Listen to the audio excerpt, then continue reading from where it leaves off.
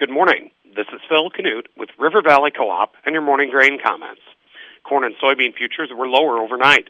May corn finished the overnight session off 7.5 cents, settling at 7.48 1/4. May soybeans were off 16 1/4 cents, settling at 16.70. In the outside markets, as of 8 a.m., the U.S. dollar index is off 0.064, trading at 98.443. April crude oil is off 29 cents, trading at $105.73 a barrel.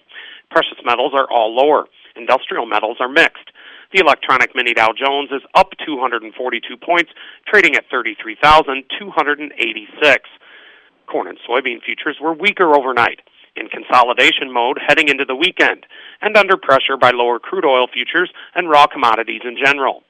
Some of this market action is being attributed to Putin remarking that there have been some, quote, certain positive shifts, end quote, in negotiations with Ukraine.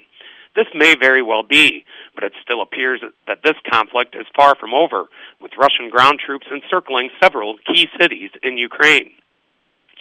Soybean futures were also pressured overnight by higher than expected February palm oil stocks figures.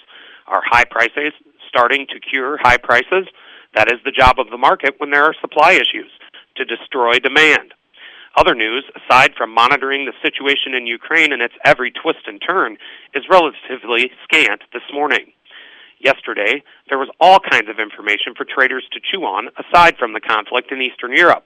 There was a friendly weekly export sales report, as well as the afterglow from a friendly WASDE report the day prior. Today, it simply feels as if we are coasting into the weekend. Yesterday, the funds bought 20,000 contracts of corn, bought 11,000 contracts of soybeans, and sold 20,000 contracts of wheat. They are now estimated to be net long 357,220 contracts of corn, net long 167,060 contracts of soybeans, and net short 8,840 contracts of wheat. This afternoon's CFTC Commitment of Traders report will show actual managed money positions as of Tuesday. From a chart perspective, May corn finds initial support at yesterday's low, 7.29, followed by the key $7 level, and then the chart gap from last Monday night, 6.90 3/4 to 6.92 3/4.